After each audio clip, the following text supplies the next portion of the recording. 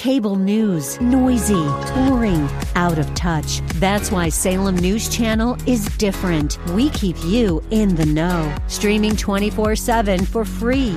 Home to the greatest collection of conservative voices like Dennis Prager, Jay Sekulow, Mike Gallagher, and more. Salem News Channel is unfiltered and unapologetic. Watch anytime, on any screen, at snc.tv and Local Now Channel 525. This is the Word to Stand On for Life with Pastor Ron Arbaugh. Your word is sharper than any two-edged sword, and it cuts deep into my heart. The Word to Stand On for Life is a radio ministry of Calvary Chapel in San Antonio. A live call-in show here to help you answer your questions about the Bible and how to apply the Word to your daily life. For more information on Calvary Chapel, visit our website, calvarysa.com. Get your Bible questions ready and call in now to 210-340-9585. It's The Word to Stand On for Life with Pastor Ron Arbaugh.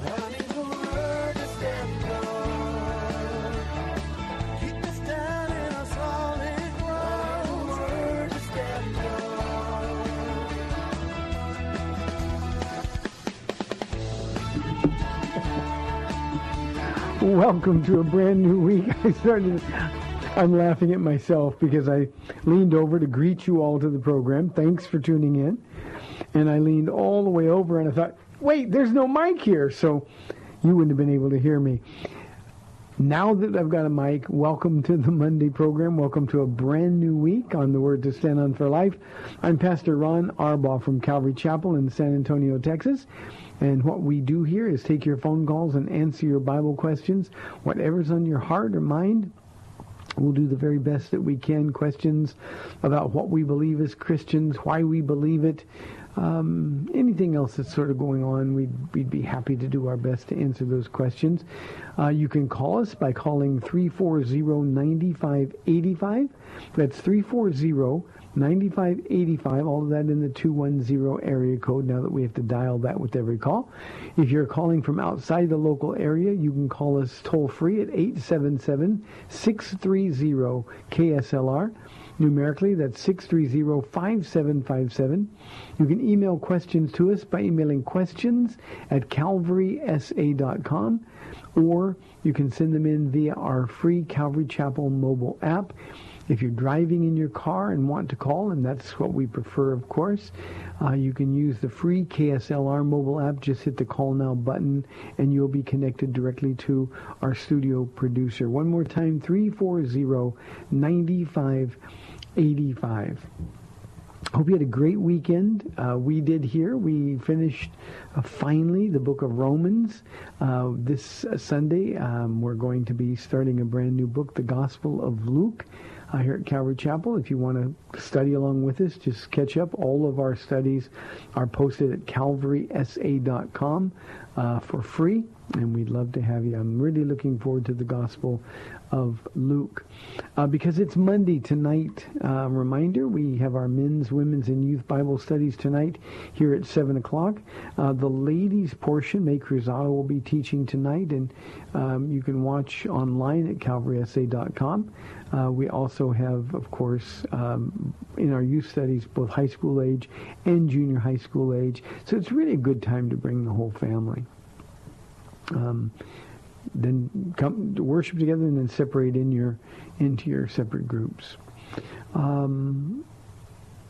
had something else to say, but I lost it. Oh, well. Oh, I know what it was. We had a great weekend, Paula and I, and we took Pastor Ken and May and Sam, who is our producer of the radio show, and his wife Dawn, all with us to Plano to the conference. We do that so that we can do the radio program live from up there.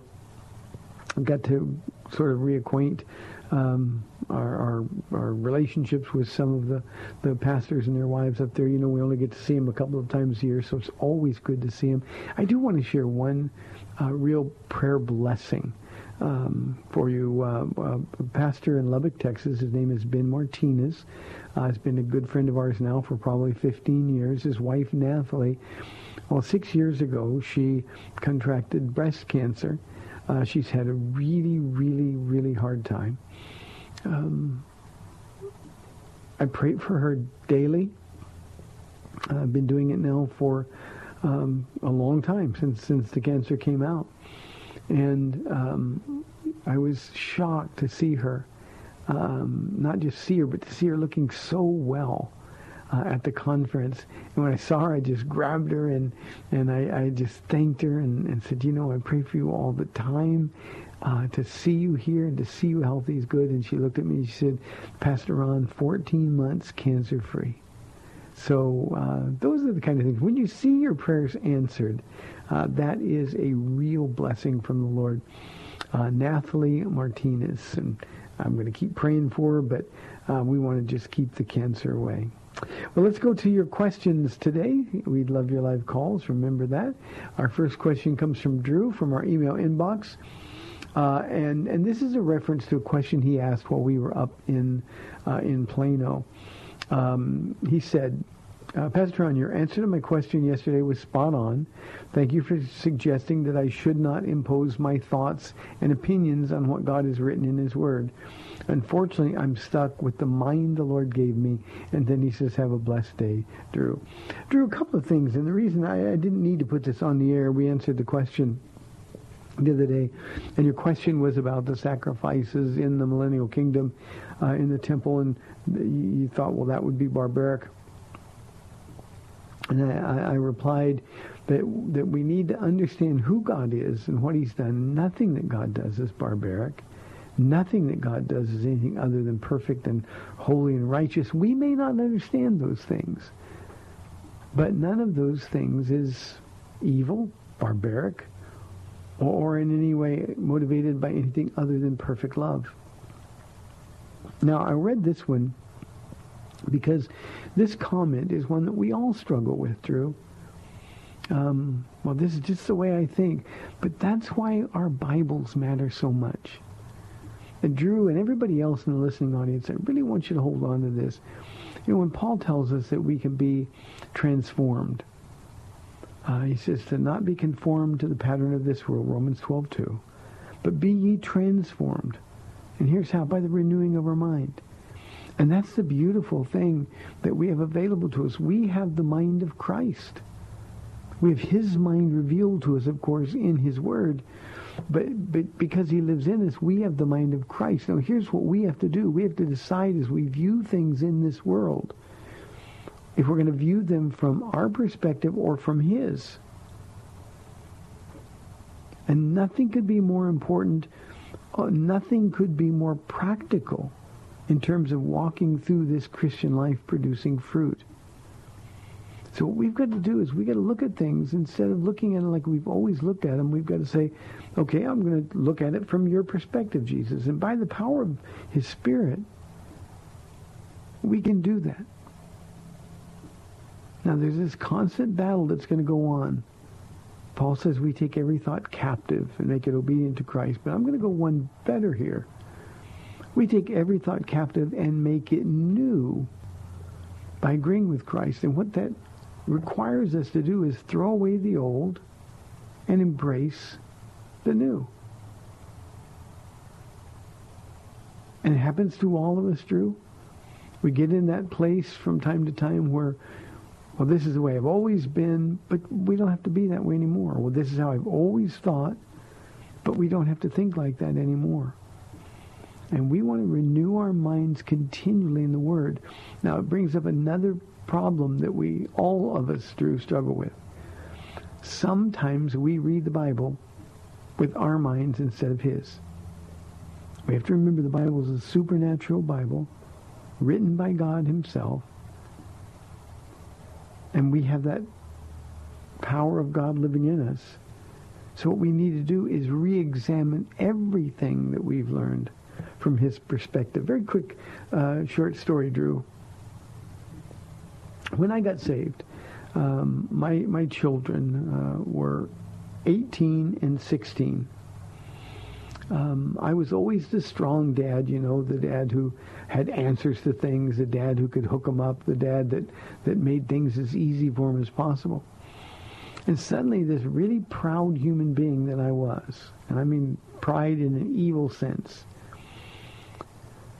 I'm suddenly dealing with things as a brand new believer. And I had no answers. Now, in my flesh, I wanted just to, okay, I'll find out what's right and tell them later. But the Lord spoke to my heart very, very clearly one day, and he said, you need to sit down with your family and tell them what's going on in your life. And so here's what I told them.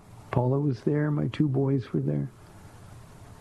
And I said to them, boys, you've always come to me for answers. I've always given you the answers that I believed were right.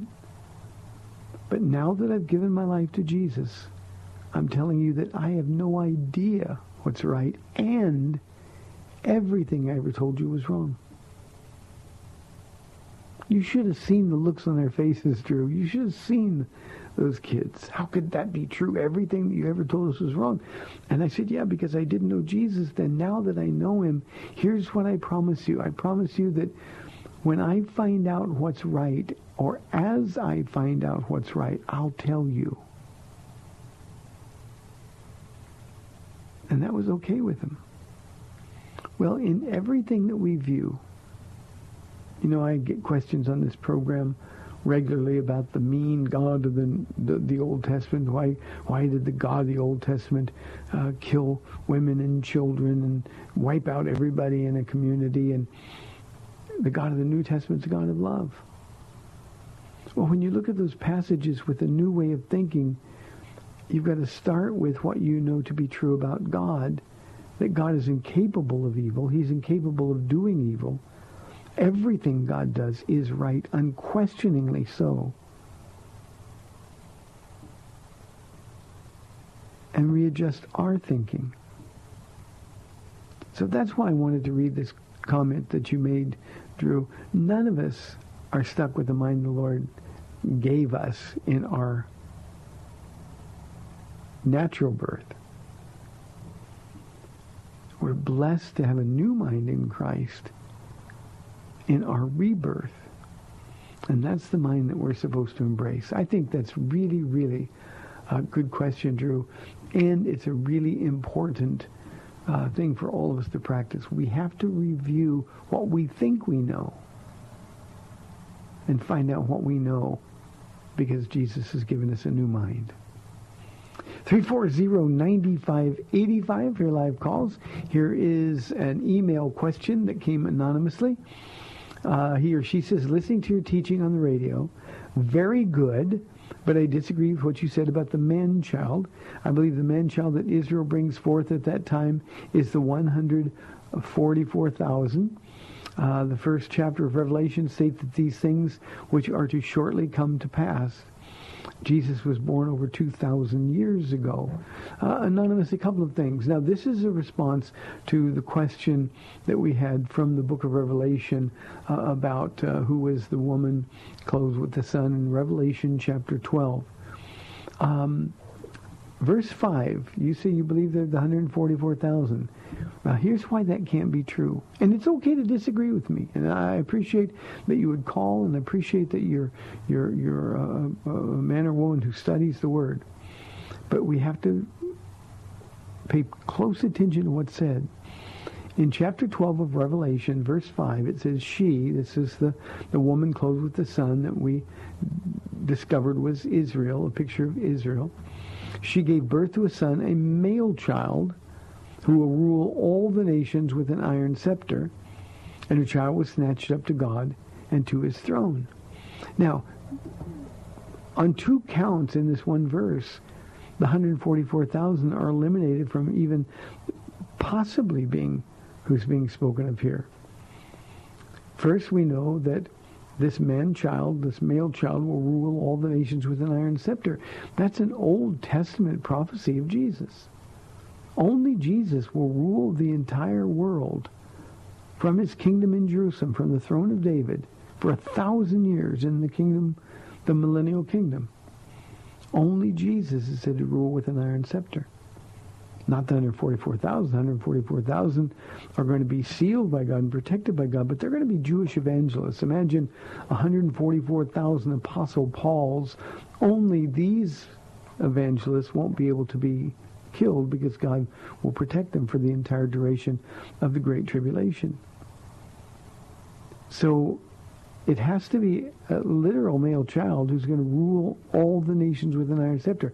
That can only be Jesus. And that her child was snatched up to God and to his throne is a reference to his death and resurrection. And of course we know in the book of Revelation, we get to chapter 19, we know that's when he comes back. So very important that you read carefully what it is, because Revelation in particular gives you the answers to these difficult questions. One other thing, you said that in your question, you said that the first chapter of Revelation says these things are to shortly come to pass. It doesn't say that. It doesn't say that at all. It says in the 3rd verse of chapter 1, blessed is the one who reads the words of this prophecy, and blessed, and in this context, blessed means happy. And blessed are those who hear it and take it to heart, what is written in it. And here's what it says, because the time is near. Not that that's going to happen shortly, because the time is near. Now, from John's perspective, now remember, he wrote this Revelation in roughly 95 or 96 AD. And that was, more than 1900 years ago, or just close to 1900 years ago. And from his perspective, the time was near. Why would he say that? Well, because Jesus was always talking that he would come suddenly or quickly. So it doesn't say that these things are going to happen shortly, and you compared it to Jesus' death 2,000 years ago. Well, that proves that it didn't happen shortly. That's to miss the point and to misread what the text says. Let me give you, Anonymous, one thing I think that will help you with the entire book of Revelation. In chapter 1, verse 19 of Revelation, we're given the outline of the whole book. This is the way that you can see what things mean and apply them in your lives. He says in verse 19, write therefore what you have seen, what is now, and what will take place later. Now, as you look at the book of Revelation, what John has seen is the revelation of Jesus Christ in the first chapter. I turned around and there was one speaking to me with a voice that sounded like many rushing waters. And then he describes the appearance of Jesus. So chapter 1 is the first part of the outline, what you have seen. What is now is chapters 2 and 3 in the book of Revelation. And that represents the church age. It's Jesus' 7 letters to the 7 churches in Asia Minor, modern-day Turkey. And what is now is the condition of those churches and what Jesus has to say to those churches.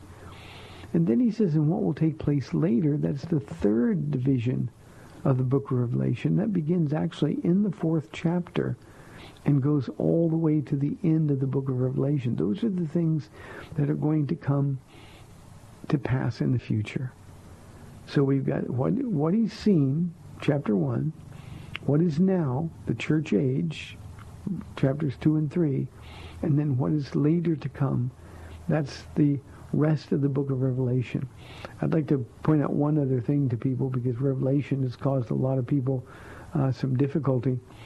The entire book, according to the 3rd verse in Revelation 1, is a prophecy. So what we have to do is we have to apply prophetic value to the entire book of Revelation. Not just that which is obviously yet to come, the Great Tribulation and the return of Jesus. But we have to give prophetic properties to what is now. That means the churches, the 7 churches, represent churches throughout the church age. And even in chapter 1, what they've seen, or what John has seen as well. So I hope that helps, Anonymous. Thank you very much for the question. 340-9585 for your live calls and questions. Here is a question from Nathan. Pastor Ron, can the devil read our minds? And can he make us do bad things? Nathan, the devil knows us so well that at times it will seem as though he can read our minds. But no, he cannot read our minds. Only God can do that. God knows our every thought, everything that we're going to do or say. He knows it before we do it. But the devil can only guess. Now, I think personally that the devil is the greatest psychologist who's ever been in existence. He's a quick study. He is supernatural, so it means he's brilliant. And I think he can look at our life patterns and pretty well guess what we're going to do. And the reason that that's important to him is because then he can use those things to tempt us. He can use those things to throw us off course. But no, he cannot read our minds. I had somebody once tell me that they never pray out loud. And I said, you never pray out loud? And she looked at me and she said, no, because I don't want the devil to hear my prayers. Well, remember, when we're praying, we're talking to Jesus. He's got us covered. He protects us. We don't have to worry about the devil. In fact, the devil wants you to think about him while you're praying because he wants to disrupt your prayers. Don't ever talk to the devil or even consider the devil in your prayers. Of course we can pray. Do you not think that Jesus is able to care for us when we come under attack? So no, he cannot read our minds. Now I will also say this. He can plant thoughts in our minds. We know that he did so with David. He moved upon David to number the troops of Israel. So we know that he can plant thoughts in our minds. But he does that just in an effort to frighten us or to tempt us. But he can't read our minds. Now, can he make us do bad things? No, but he can tempt us to do bad things. You know, the devil made me do it is not an excuse that we Christians are able to offer. We have the power that raised Christ from the dead living in us, Nathan. And that means he who is in us is greater than he who is in the world. And since that's true, he can't make us do anything. Again, he can tempt us. He can plant thoughts. He can huff and puff and scare us. But he can't make us do anything.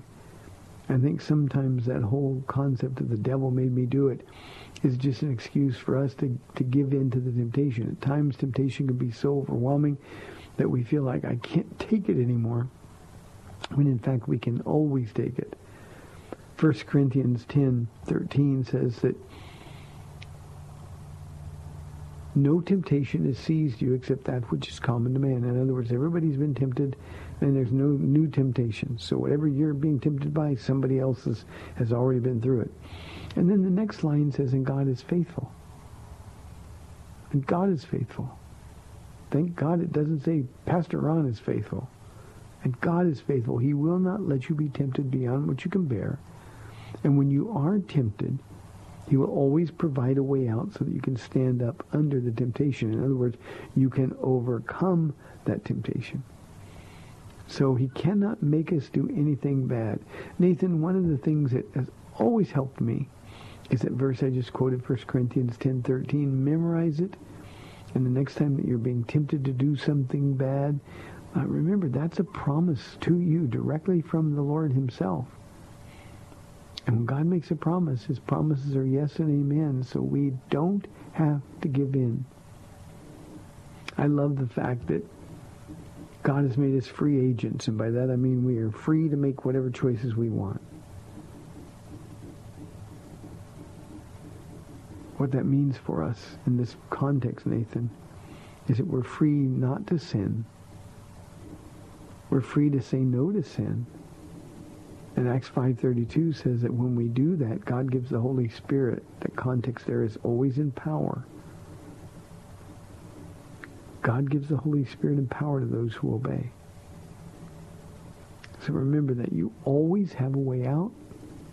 It's one of the reasons in his model for prayer, Jesus told us to pray like this. Lead us, not into temptation, but deliver us from evil. It's not that Jesus is ever going to lead us into temptation, but what he's saying there is when you're following Jesus, you're walking in the opposite direction of temptation. When you stop following Jesus, well, that's when we're being led into temptation. So Jesus, you lead us, and he'll lead you directly away from the place of temptation. And you don't have to give in. So Nathan, I hope that comforts you a little bit. How are we doing on time? We've got a little under a minute. Okay. Don't have any more time on this side. 340-9585 for your live calls on the other side of the break. I want to remind you again that tonight we have our men's and women's and youth Bible studies at 7 o'clock. We'd love to have you join us. 340-9585 for your live calls and questions. I've got questions from Seth and Terry and Iris coming up, but we would love your live phone calls on the other side of the break. You're a lot more interesting than I am, so we'd love your live questions. 340-9585 or toll-free 877-630-KSLR. You're listening to The Word to Stand On for Life. I'm Pastor Ron Arbaugh from Calvary Chapel in San Antonio, Texas, and we will be back on the other side of the break. We'll see you in 2 minutes.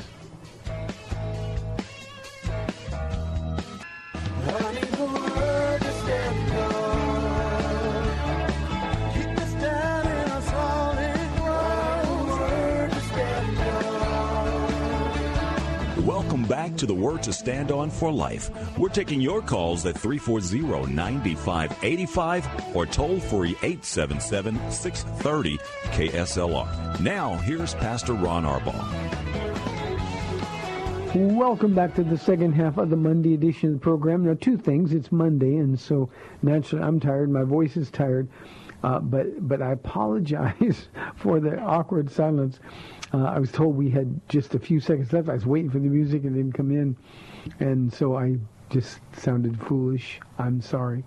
340-9585. Here's a question that just came in through our email inbox from John. He says, Deuteronomy 31:8 and Hebrews 13:5 assure us that God will never leave us nor forsake us.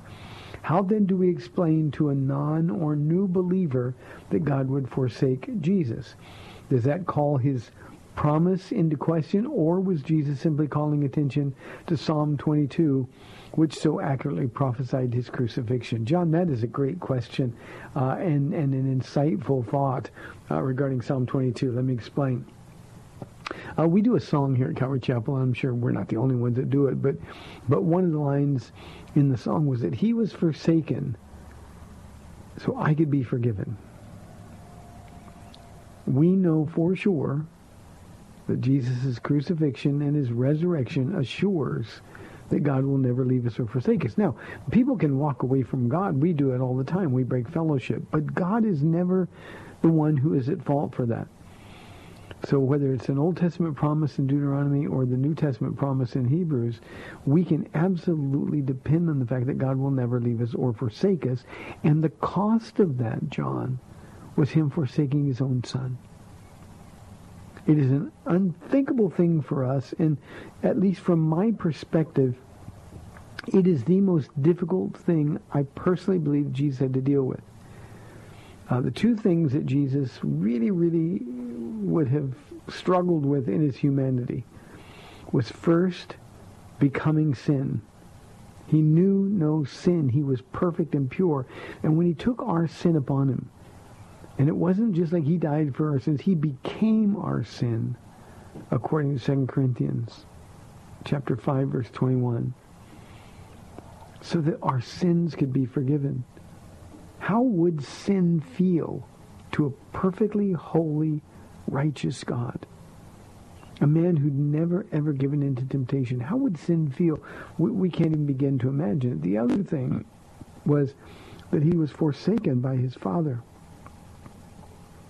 The earth turned dark. Not a local darkness. The earth turned dark because it was the darkest day ever.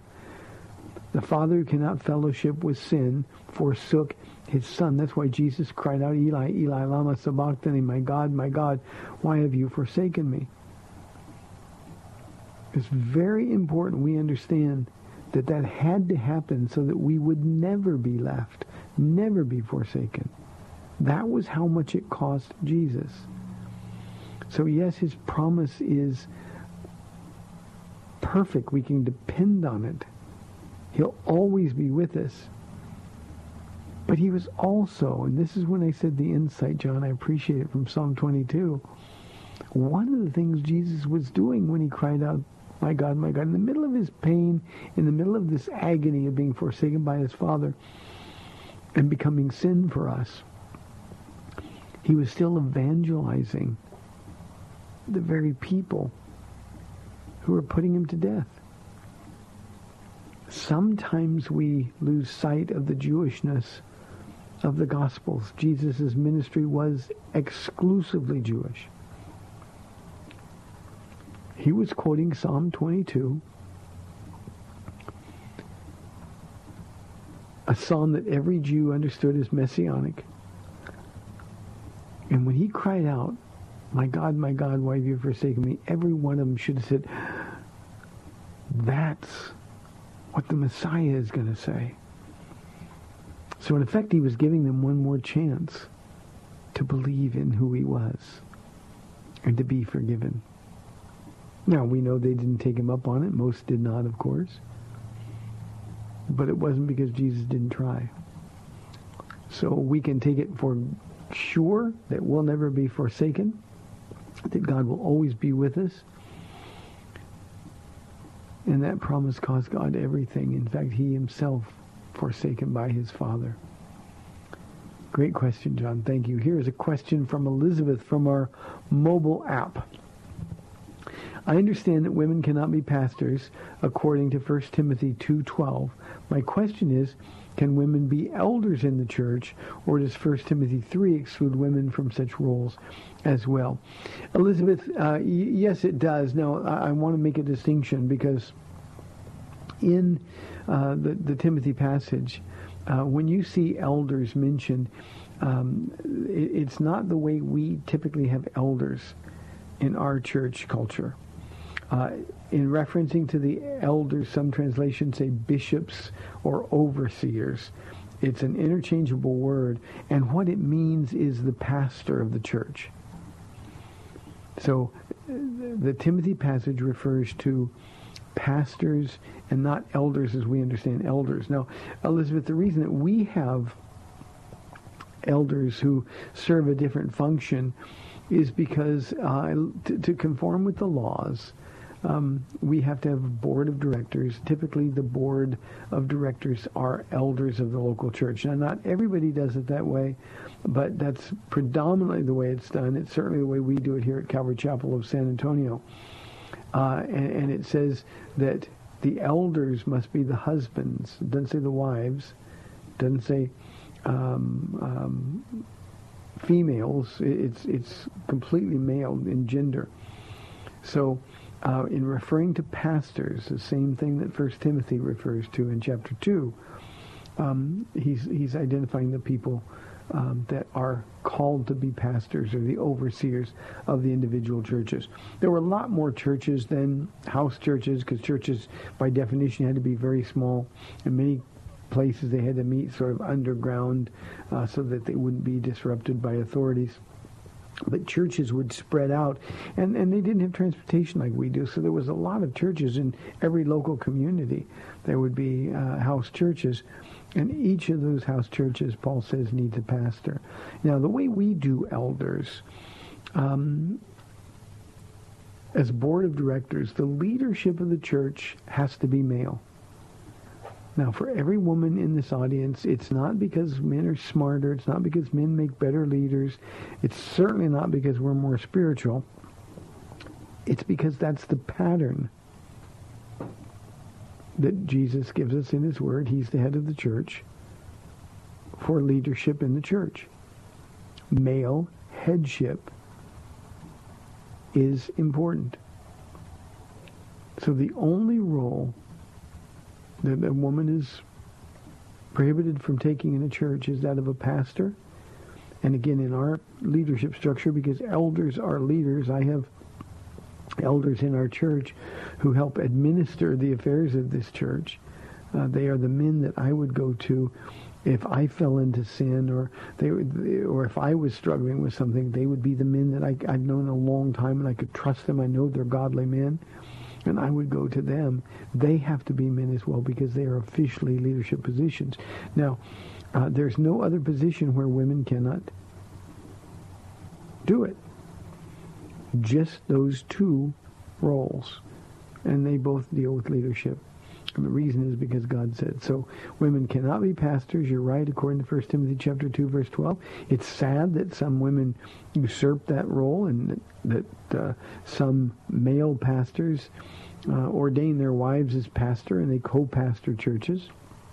Again, it's not a knock on the level of spirituality or Christian maturity of the woman.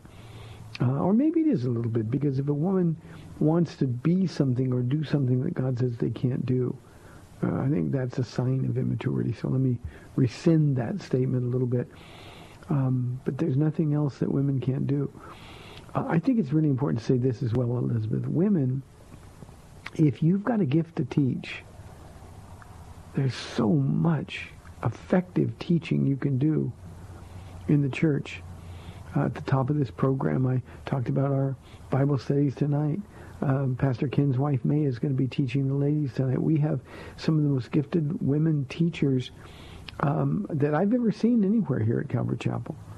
And they're so really, really qualified to do what they do, but they teach other women. And they use that gift of teaching in counseling.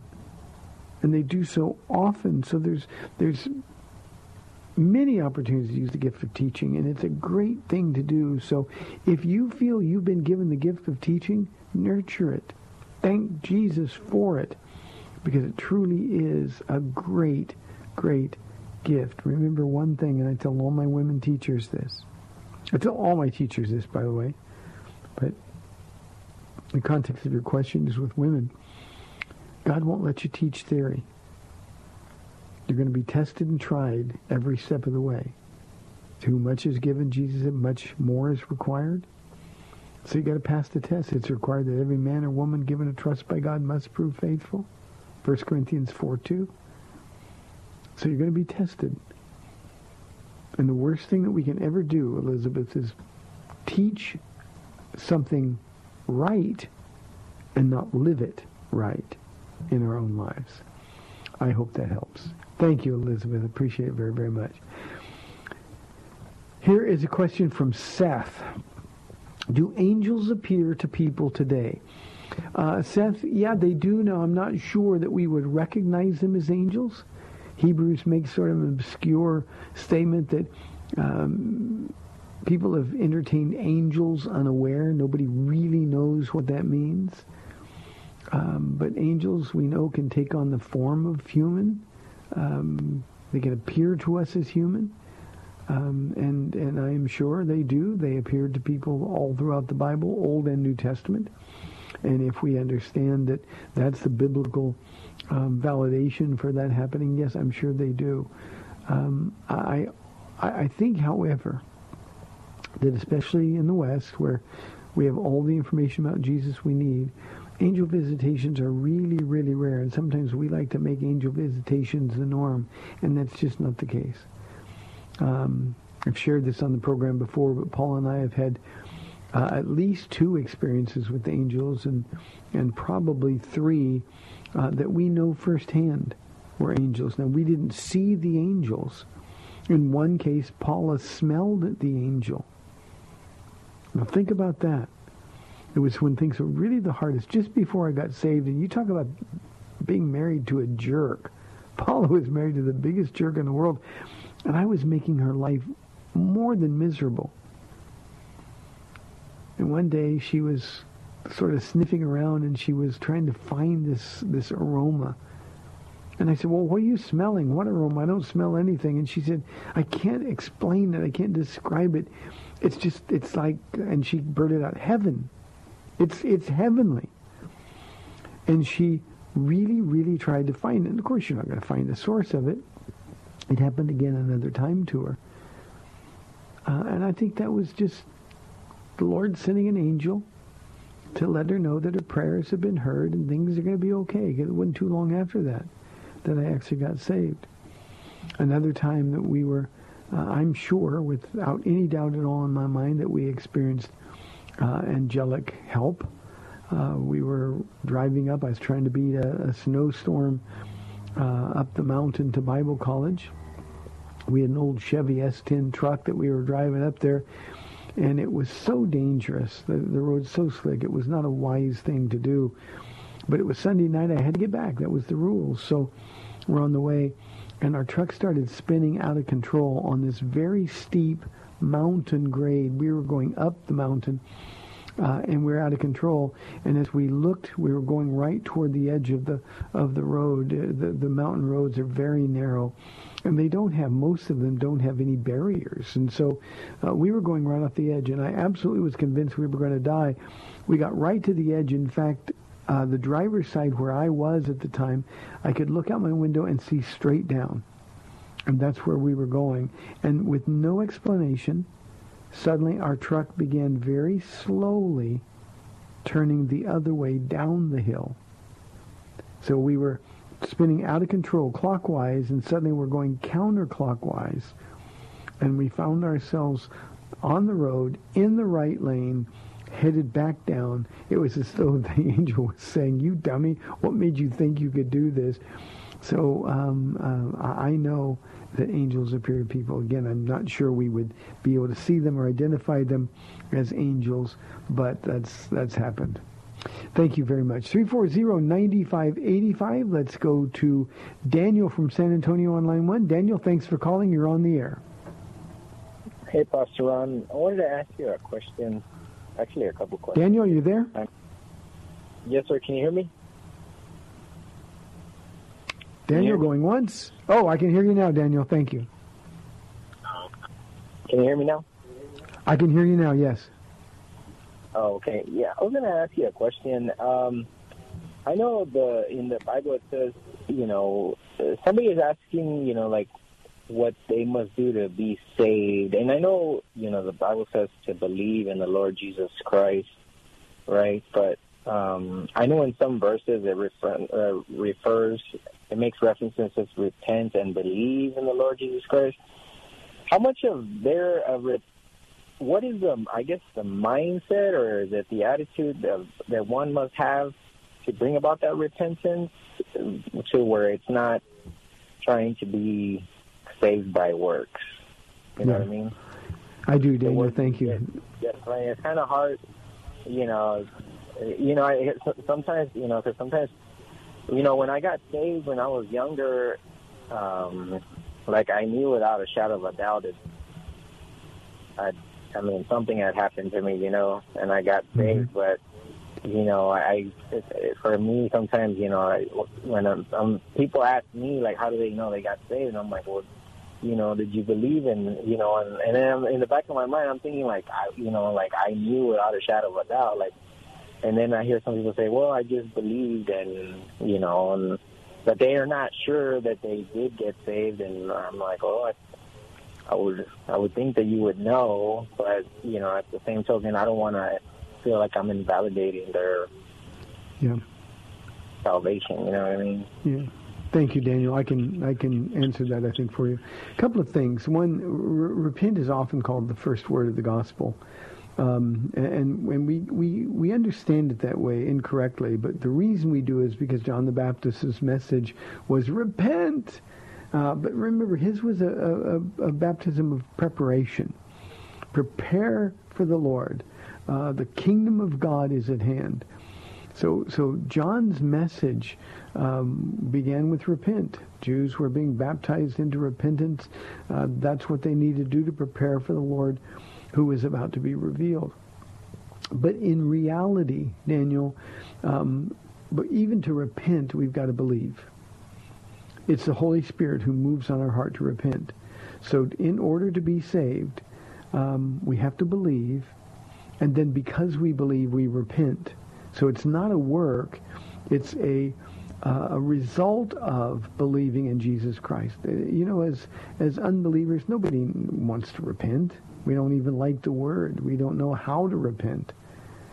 But once we meet Jesus, then repentance is necessary. And for anybody to say they met Jesus, but their life didn't change, well, that's a counterfeit experience. Some lives change quickly, some lives change more slowly, but make no mistake, Daniel, everybody changes if they truly meet Jesus. It doesn't mean we're perfect. It doesn't mean that we're not going to mess up again. But what it means is that when you meet Jesus and you do mess up again, you hate it with every fiber of your being. That's why this easy grace teaching that's so prevalent with people who say, well, I know I shouldn't do this, but God will forgive me. That's somebody who hasn't met Jesus.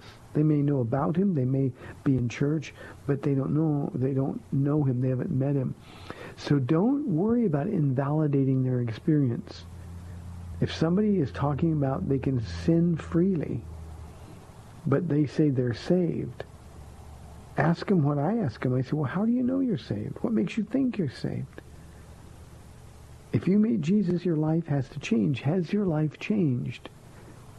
And then I always pull out Paula's card. She says, well, when were you born again? Now, not everybody has a specific answer to that. But most people know when they gave their heart to Jesus. Again, that doesn't mean we stop sinning completely, but it means we want to.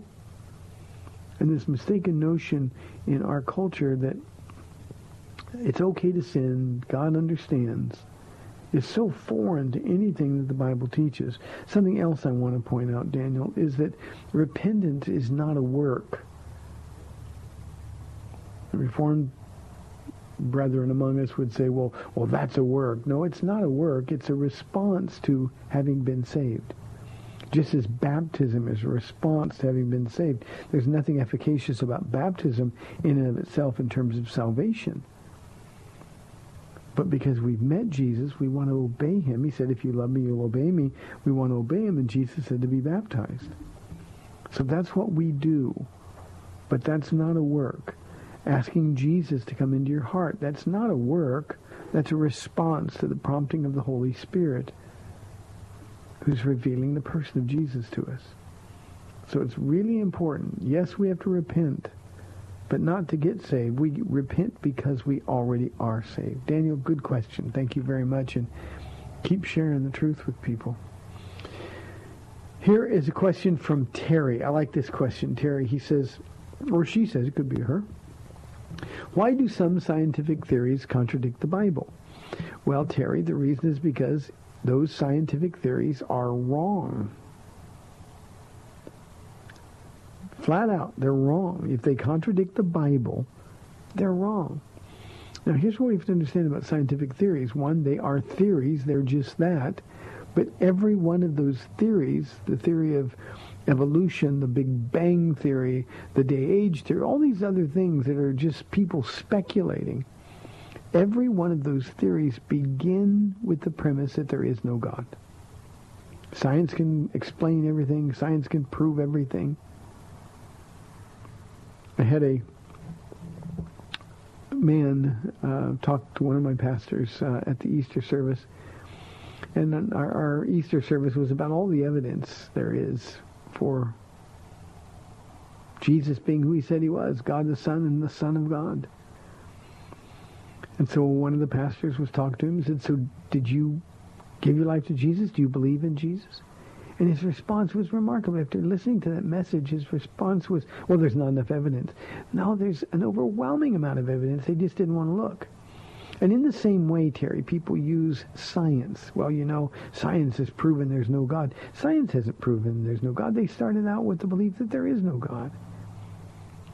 And you know what the truth is? If people wanted to find the Lord, there's no possible way that they would listen to some of this nonsense. What is the probability of us coming from nothing except by the hand of God?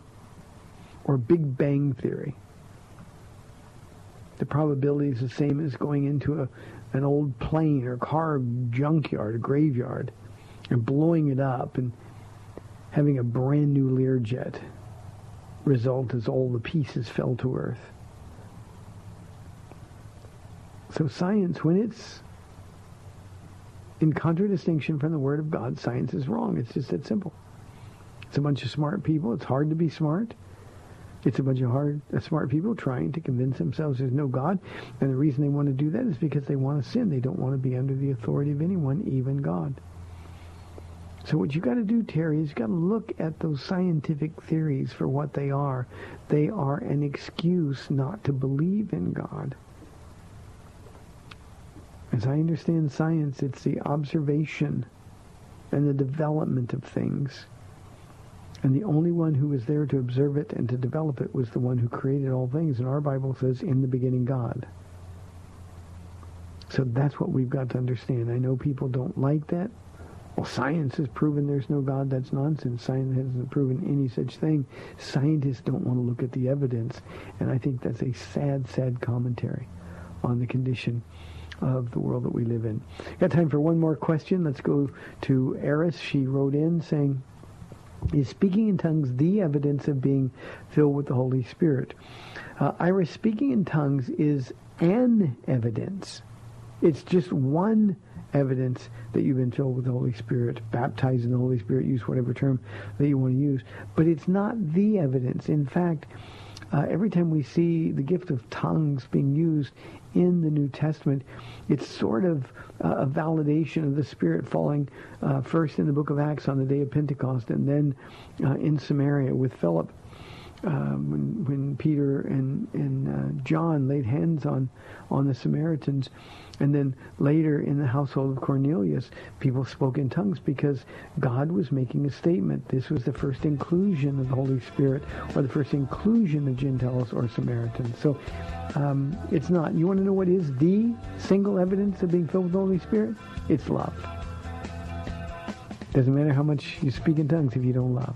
Hey, thanks for tuning in today. Lord willing, I'll be back tomorrow at 4 o'clock on AM 630 The Word. Remember, tonight at 7 o'clock, men's, women's Bible studies here at Calvary Chapel, calvarysa.com. Ladies, you can watch it. See you tomorrow. Thanks for spending this time with Calvary Chapel's The Word to Stand On for Life with Pastor Ron Arbaugh. The Word to Stand On for Life is on every weekday afternoon at 4, and Pastor Ron invites you to find out more about Calvary Chapel at calvarysa.com. The Word to Stand On for Life was sponsored by Calvary Chapel of San Antonio.